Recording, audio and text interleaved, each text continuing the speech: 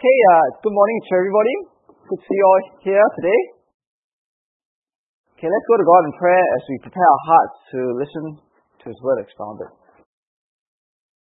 Dear Father, as we come before you today, we pray that you may fill our minds with not the thoughts of this world, but the thoughts of you and the life to come. And we pray that you will help us to understand your Word through the Holy Spirit in our hearts.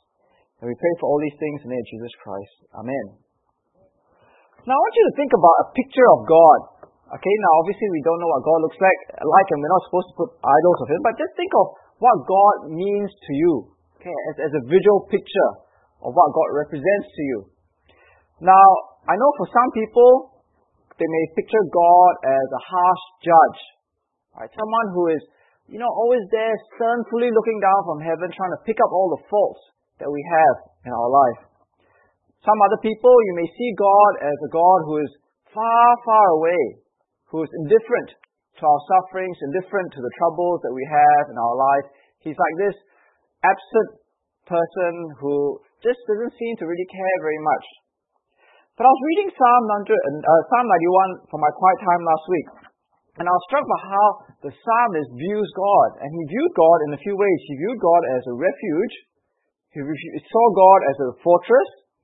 He saw God as like a big bird, and he was like a little chick, and he was sheltering under his wings, covered by his feathers. The psalmist in Psalm 91 lastly saw God as his dwelling place.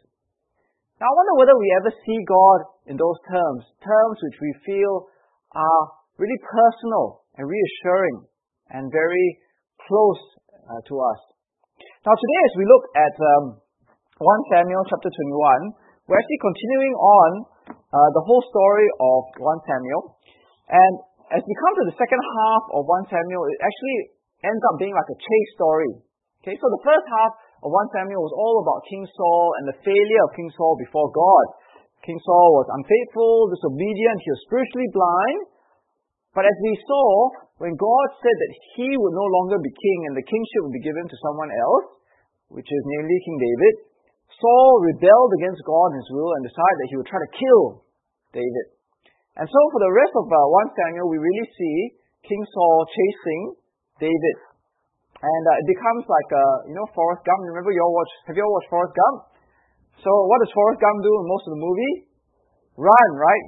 Run, Forrest, run. And that's what David is doing, okay? So if you look up here on this map, okay, if you have done your Bible studies, you all should have seen this map. So basically, we've seen that this is the capital of King Saul in Gibeah, and many attempts were made on David's life in Gibeah, and then that forced David to run to Ramah, where Prophet Samuel was, and he was protected by the Prophet Samuel and the Holy Spirit. And last week, we saw him come back to Gibeah to speak to Jonathan, King Saul's son. And this week, we see that he's gone to this place called Nob, okay, number 4. And as we see here in verse 1, Nob was where many people believe the tabernacle was now. It's like the place where people came from all of Israel to worship God in Nob.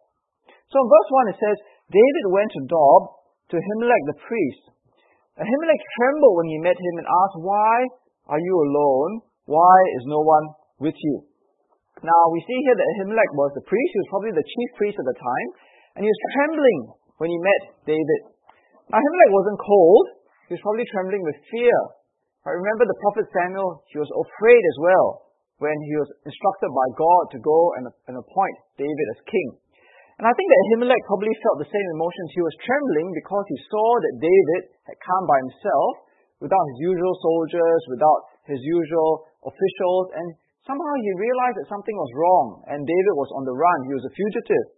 And by helping David, he would become an enemy of King Saul. And nobody wanted to be an enemy of King Saul because Saul had a very bad personality and he would definitely punish you for helping those he was unhappy with, which was especially David. So what did David do in verse 2? David answered Ahimelech the priest, "The king sent me on a mission and said to me, 'No one is to know anything about the mission I'm sending you on. As for my men, I've told them to meet me at a certain place. Now then, what do you have on hand? Give me 5 loaves of bread, or whatever you can find.'" Now, in response to Ahimelech's fear, David tells the story that he's actually on a secret mission. He's actually on a secret mission from King Saul. In fact, as we'll see later on, in verse 5, he actually says that this secret mission is a holy mission. Now, right here already in verse 2, we come to this problem in the passage, right? Because if you all have been in the Bible studies again, in many of the Bible studies, people are saying, well, how can David lie, right? Is lying wrong? Because obviously David is empowered by the Holy Spirit. He's the anointed king of God. Why didn't he just tell Ahimelech the truth? Now today, I'm actually going to talk about this issue. I put it down in the outline. I should have taken it out, then I don't talk about it at all. And just say, oh, we'll just move along. But it's a bit like this big elephant in the room, right? You can't sort of ignore it, because as we've been going along, there's been a bit of lying as we've been looking at 1 Samuel, and we really need to address it, because if not, it's kind of like ignoring the passage. So the first thing I want to say is, we can't get around the fact that David actually lied. David lied. Okay, I know that there are some commentaries which say, well, actually David wasn't technically lying, because David was on a mission from the king. It just wasn't King Saul, it was God the king, right? And he was on a mission, but it was on God's holy mission to become the anointed king. But then it doesn't really work, right? Because the whole definition of lying is actually to give people the impression of something that you know is not true. So even if David knows in his mind that he's on a mission from God, the impression that Ahimelech got was that he was on a mission from King Saul. So really that's deceitful, that's lying. So if you can't understand that, let me just give you an illustration. So a while ago, I was invited to play golf. And what had happened was, this person was at a charity golf event. So at a charity golf event, usually what you do is you pay lots of money for charity, and to make you feel a bit better, they give you one slot to play golf. And you can invite your friends to play golf. So anyway, this rich man had bought these charity tickets for $5,000 or something, which allowed him one flight of 4 golfers. So I was invited. And what happened was, this rich man actually, he was so rich and he paid for these tickets, he couldn't be bothered going, even though he paid $5,000 to play golf, so he gave it to someone else. So this person was there playing golf with us, and the other people said, oh, you're so generous for inviting us here to play today. How much did you pay to play golf today at this charity? And the guy who was given the tickets said, not too much. Now that's lying, isn't it? Because, yes, not too much in the sense that he didn't pay a single thing, because he was given it, right, these golf tickets. But it was deceitful because he was actually giving the impression that he actually bought the tickets himself, and he paid money to charity, and therefore I invited you, isn't it?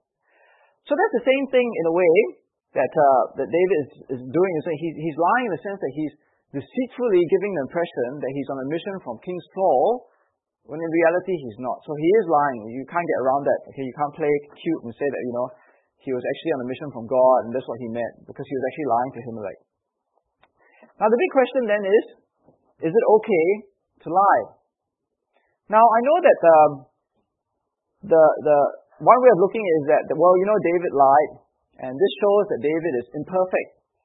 And really the only perfect person we see in the whole Bible is Jesus, because Jesus doesn't sin. So this is just another one of the wrong things that David does, which shows that he's not a perfect anointed king of God. I think that's a good observation. I think that's true. But I think that as we've been going through 1 Samuel, especially if you've been going through the Bible studies, you'll notice that a lot of the people that seem to fear God in 1 Samuel seem to be doing a lot of lying. So in chapter 16, the prophet Samuel lied when he went to Bethlehem to anoint King David. Remember in chapter 16 verse 5, you can look it up in your Bibles. The people of Bethlehem came up and they said, why are you here? And what did Samuel say? He didn't say, I'm here to anoint the king. He said, I'm here to offer a sacrifice. Okay, that's lying. Okay, can't get around it. Jonathan, in the last chapter, I know we didn't make a big deal of this. I purposely chose to ignore it. Jonathan lied to his father, didn't he? He told his father, David asked me for permission to go away, and I gave him permission. That's a lie, because he knew that David was still around, and he was testing his father. So Jonathan lied. Samuel lied. And this passage, David lies to Ahimelech, and later, David lies to the king of Achish in Gath, isn't it? When he pretends to be mad, because he's really not mad. So why are these three people, who seemingly are the good guys in the story, they're all God-fearing, they're all commended by God at various times, why do they all lie? Is lying acceptable somehow? Well, okay, this is where you have to look at the Bible yourself, because this is just something that I've noticed, and you can talk to me later, or you can disagree with me, because I think that this is not the main point of the passage. But in all those three times that those people lied, Samuel, Jonathan, and David, it seems as if life was in danger. You notice? Life was in danger. In all those three situations, they all were lying when they were faced with a position of weakness. They were being persecuted overwhelmingly by forces beyond their control. They were all in a position of injustice, and they were all facing evil, and they were all trying to do God's will. So you think about the situation. If Samuel had spoken the truth, Saul probably would come down and stop Samuel from anointing David. If Jonathan had spoken the truth, Jonathan might have to betray David. And if David had told the truth, King Saul would probably come and get him. So it reminds me of the situation of the Jews in World War II. So in World War II, actually we read the history of World War II, especially with the Jewish people who were persecuted under Hitler. Many times Christian neighbors would secretly save the Jews and house them in their houses. And on separate occasions, if you read the biographies and things like that, the Nazi soldiers would come and knock on the door, knock, right? And ask the Christian residents, are there any Jews here? And many times the Christians would be forced to lie to protect the Jews who are living in the house. And I think that, again, those situations were similar to the situations faced by Samuel, Jonathan, and David. Right? They were faced with life and death situation. There was exceptional circumstances of weakness and persecution. They were faced with overwhelming forces of evil, and there was injustice. And that's why they lied. Now, again, this is up to you to decide whether that's right or wrong, but I'm just saying that's what seems to be happening here. But I think that what I want to make very clear that is in general life, in the life of day-to-day living, we are not to lie. We're not to lie to save our careers. We're not to lie to further our careers. We're not to lie out of convenience. We're not to deceive our neighbor. We're not to lie to make ourselves look good by saying that we paid charity when we didn't. Okay, we're not to lie to take advantage of people. And neither are we to lie to deny Jesus or to be ashamed of God. But what seems to be happening here in 1 Samuel is quite an exception to the rule. Okay, so you just think about that, and you can come and talk to me about that later. But anyway, so David finds himself lying, and the priest obviously accepts his lie, because in verse 4 to 6 we see that the priest Ahimelech gives food to David. So in verse 4, the priest answered David, I don't have any ordinary bread on hand. However, there is some consecrated bread here, provided the men have kept themselves from women. David replied, Indeed, women have been kept from us as usual whenever I set out. The men's bodies are holy even on missions that are not holy. How much more so today? So the priest gave him the consecrated bread, since there was no bread there except the bread of the presence that had been removed from before the Lord and replaced by hot bread on the day it was taken away. Now here, David, obviously on the run, doesn't have any food, he's hungry, and he finds himself within a dilemma, isn't it? Because he goes to Ahimelech, and he asks for Ahimelech for food. The only problem is, the only food that Ahimelech has is the holy bread, the consecrated bread. And the law in Leviticus chapter 24, which is very clear up here, said very clearly that only the priests can eat the consecrated bread. Only the priests and those who serve in the temple can eat this bread. And God's law is very, very clear, very, very precise. And Ahimelech seems to know the law, right? In fact, he knows there's consecrated bread, and not only knows it's consecrated bread, but he also knows the law about the regulations on sexual relation. So, David needs food. He's got no food, and the only food available is this holy bread. In order to eat it, he has to break the law. But yet, as we see here, Ahimelech gives him the bread. Now, as we read it, that's just the way it is. It doesn't explain to us why Ahimelech gives it to him, why we are to, he's eating the bread, why he breaks the law, how are we to understand this? Now, the lesson of Bible reading is whenever you read the Bible, if the text is not clear on why something is happening, the first rule of the Bible reading is see in other places of the Bible where it refers to the same story. Okay, now that's why I want to recommend to you when you buy your Bibles, obviously some of you already got your Bibles, or some of you got iPhones or iPads, but buy Bibles with cross-references. Okay, so a cross-reference Bible is where, you've got those small print at the top, in the middle of the page or at the bottom of the page where if this part of the Bible is referred to in another part of the Bible, it will tell you. Okay, because that helps you understand the Bible better. So if you look at your cross-reference Bible, for those of you who have your cross-reference Bible, if you look at this event, you will see that this event is referred to by Jesus in 3 Gospels. Okay, in Matthew chapter 12, in Mark chapter 2, and Luke chapter 6. Can you see that in your cross-reference Bibles? Does anybody have a cross-reference Bible? Don't know, Maybe you're all sleeping. Okay, anyway. So if you look up here on the slide, in Luke chapter 6, okay, Jesus refers to this incident. Now, we read 1 Samuel 21 and we think, what a simple, short chapter it is. But actually, it's a very, very important passage in the Bible. It keeps being referred to in Psalms and by Jesus. So in Luke chapter 6, one Sabbath, Jesus was going through the grain field. His disciples began to pick some heads of grain. So, they're walking along, they're grabbing them, they're rubbing in their hands, and they're popping into their mouth like popcorn, okay, eating the kernels. Some of the Pharisees asked, why are you doing what is unlawful on the Sabbath? Jesus answered them, have you never read what David did when he and his companions were hungry? He entered the house of God, and taking the consecrated bread, he ate what is lawful only for priests to eat. And he also gave some to his companions. Then Jesus said to them, the Son of Man is the Lord of the Sabbath. Okay, now I want you to pay attention to this, okay? This phrase, because this is the main phrase that keeps coming up in all the 3 Gospels. Matthew chapter 12. Next one. At that time, Jesus went through the grain fields on the Sabbath. His disciples were hungry and began to pick some heads of grain and eat them. When the Pharisees saw this, they said to him, look, your disciples are doing what is unlawful on the Sabbath. He answered, haven't you read what David did when he and his companions were hungry? He entered the house of God, and he and his companions ate the consecrated bread, which was not lawful for them to do, but only for the priests. Or haven't you read in the law that on the Sabbath the priests in the temple desecrate the day and yet are innocent? I tell you that one greater than the temple is here. If you had known what these words mean, I desire mercy, not sacrifice, you would not have condemned the innocent. For the Son of Man is the Lord of the Sabbath. Okay, so again, pay attention. Jesus says that the Son of Man is the Lord of the Sabbath. And last of all, Mark chapter 2. Okay, great.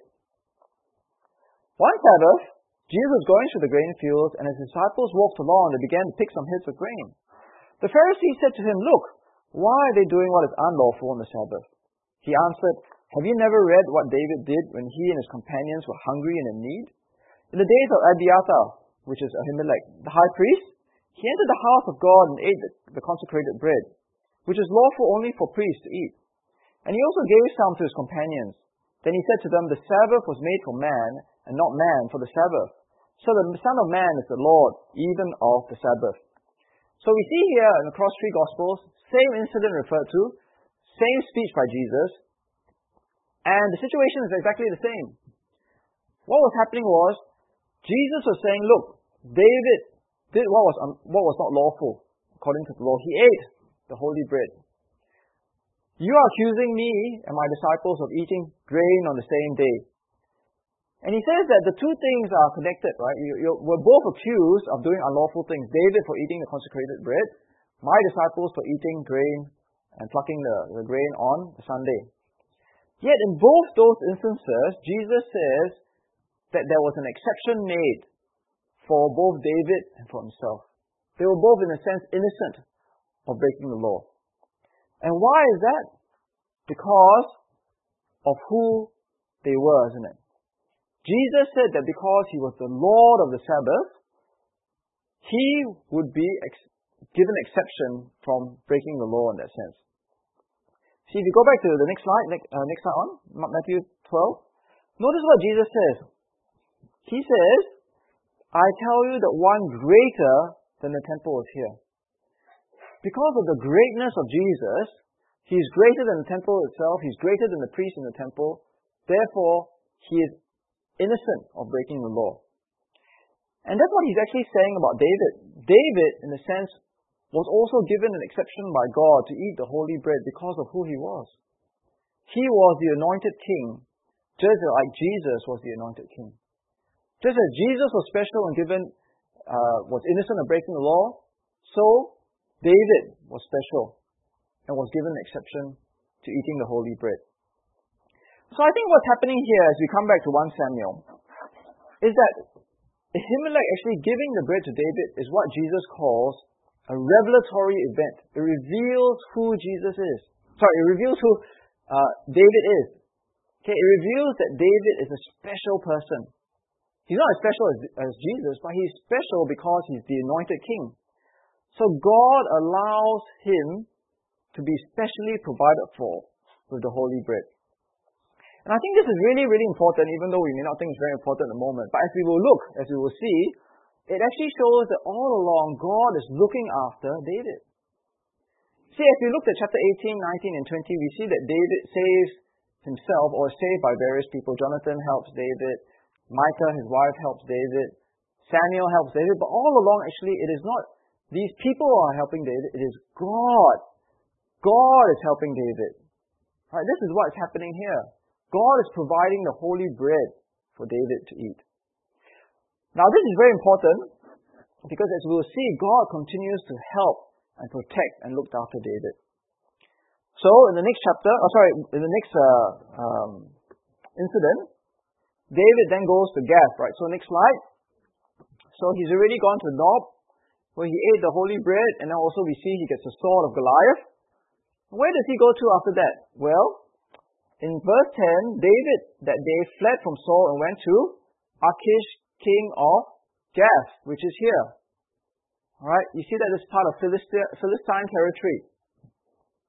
Now, David must have been a very desperate man, alright, because Gath was a place where he would be the least popular person.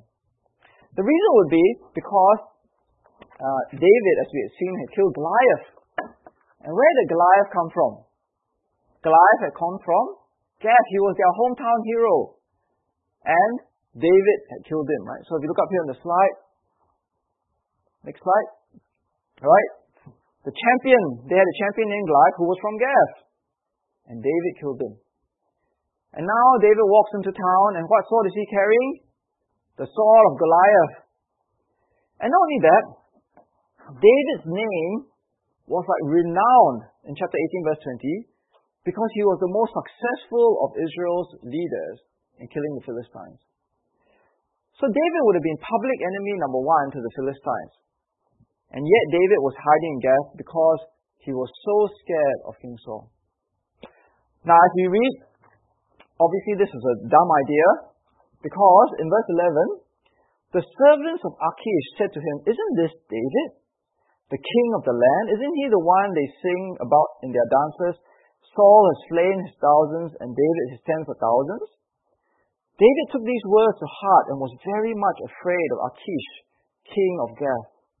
So he pretended to be insane in their presence, and while he was in their hands, he acted like a madman, making marks on the doors of the gate and letting saliva run down his beard. Achish said to his servants, "Look at the man. He is insane. Why bring him to me? Am I so short of madmen that you have to bring this fellow here to carry on like this in front of me? Must this man come into my house?" Now, if you put yourself in David's shoes, he's got enemies everywhere. He is so desperate that he leaves Israel, God's people, to go to Gath. And in Gath, he is now confronted with enemies all around as well. Now, if we look at 1 Samuel chapter 21, it doesn't really tell us much about what David is thinking. We just know what he's doing. He's acting like a madman. Now, the lesson for us obviously cannot be that when you're confronted with lots of enemies, to act like a madman. Correct? There must be a deeper significance to this. And again, like I said, even though we read 1 Samuel chapter 21, we think it's such an insignificant passage. But yet, it's recorded for us in the 3 Gospels, but also in 2 Psalms. And 2 Psalms actually refer to this particular event and teach us what David is actually thinking. So what is David thinking during this time? So in Psalm 56, which is up here, we didn't read this, but you should have read it in your Bible studies. I'm going to summarize the main passages, okay? You see there's a contrast between the colors, okay? See, the colors mean something. You can figure out that's good. Okay, anyway, it says that Psalm 56 was written when the Philistines had seized David in Gath. Be merciful to me, O God, for men hotly pursue me. All day long they press their attack.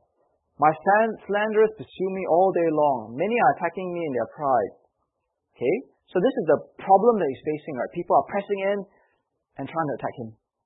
And what does David do? When I am afraid, I will trust in you. In God, whose name I praise, in God I trust. I will not be afraid. What can mortal men do to me? Okay, so we are told the problem, this is the solution. And again, he goes back to the problem. Verse 5. All day long they twist my words. They are always plotting to harm me. They conspire, they lurk, they watch my step, eager to take my life. Okay, then in verse 10 he says, in God whose word I praise, in the Lord whose word I praise, in God I trust, I will not be afraid. What can man do to me? See, he's got enemies everywhere. They're pressing in on him all day long. And where does he turn to help? To God, isn't it? I trust God. He keeps, that word trust keeps appearing over and over again in Psalm 56. Okay, let's look at Psalm 34. Okay, Psalm 34. Okay, this was written after he pretended to be insane before Ahimelech, who drove him away and he left.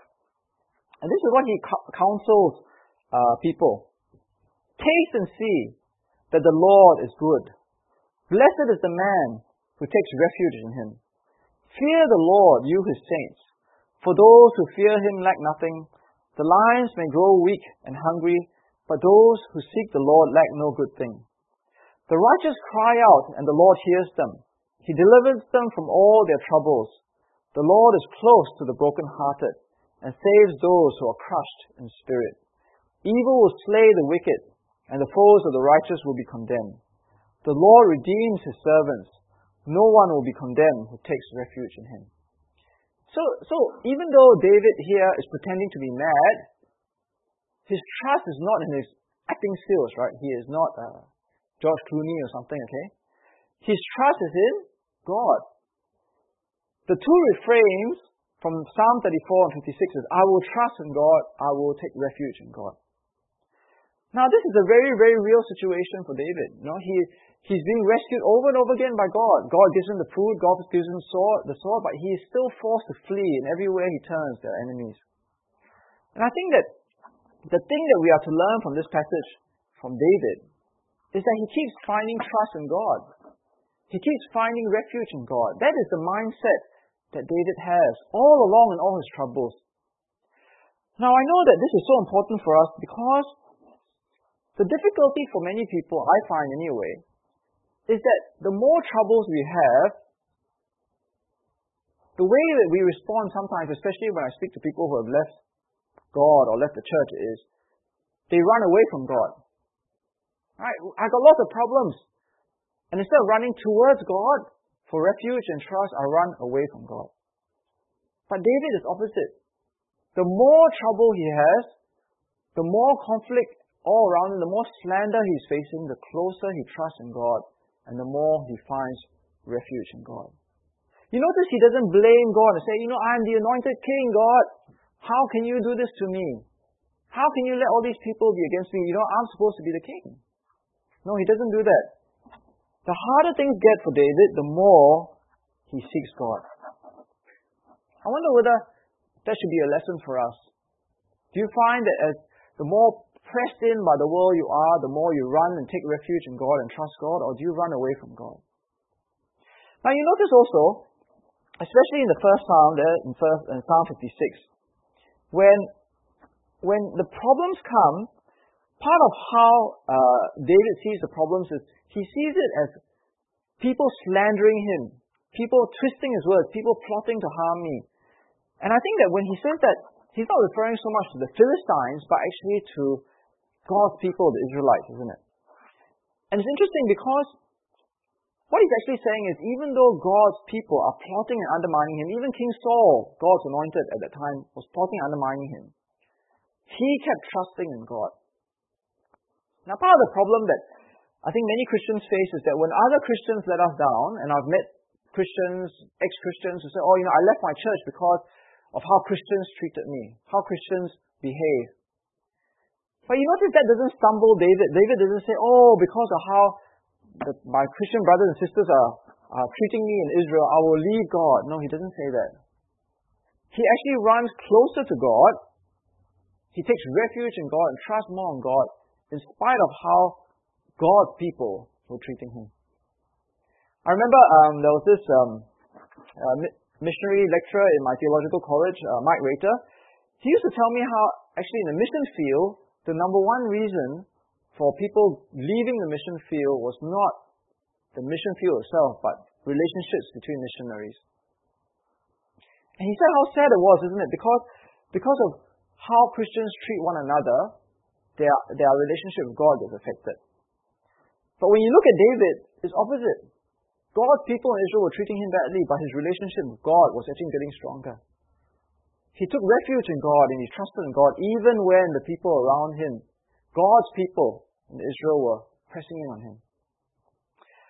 So in conclusion, as we look at it's actually a very short chapter. Now when we look at David, we see all the action happening, but behind all the action, David continues to trust in God and take refuge in God as God looks after him. That is what is really happening under everything that's happening here in the surface. And I think that's what we should take to heart. God looks after David, and David keeps trusting in God and finding refuge in him. I remember reading this book many years ago. I'd like to recommend it to you if you've never read it, called Knowing God by J.I. Packer. And he relates this story in the beginning of chapter 2 where he said that did I tag it right? Where is the story?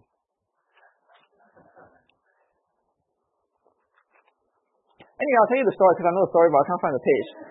But anyway, in the story in the beginning, what he said was he knows of this theological lecturer who was forced to resign from theological college because he held on to a biblical understanding of God's grace. Okay. And he said, look, it doesn't matter what everybody else said or did. It doesn't matter that I was forced to leave theological college. But what really matters is, I know God. And that's why he said, title is Knowing God, because I know God. And I thought that's a wonderful theme, isn't it? That's exactly what is happening here. David knew God. Didn't matter what other people were doing to him. Doesn't matter what situation was. He knew God and he trusted God and took refuge in him. So like I said in the introduction, how do you see God? Do you see God as far, far away, an angry God who's only there to keep picking on all your faults? Do you see God as an indifferent God who's, like this stern uncle who really doesn't want to have any part to play in your life? Or do you see God as your refuge, as your dwelling place, as your fortress, sheltered under his wings? Because I think that's the way that David saw God. He always took refuge in him, and he always trusted him, no matter what happened around him. And I think that's the lesson for us today. No matter what happens in the whole world around you, keep trusting God. Keep taking refuge in him. So let's go to God in prayer.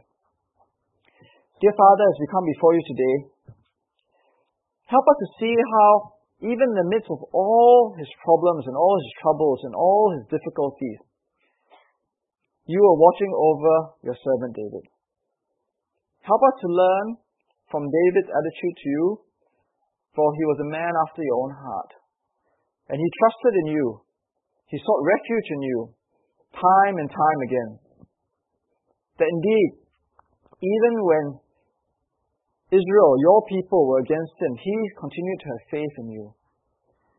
Dear Father, you know each and every one of us here. You know the troubles that we face at times. And we pray that you may never cause us to doubt you, that we may never turn away and run away from you, but rather keep running closer to you in our times of need, and to take refuge in you and to trust in you in everything. And we pray for all these things in the name of Jesus Christ. Amen.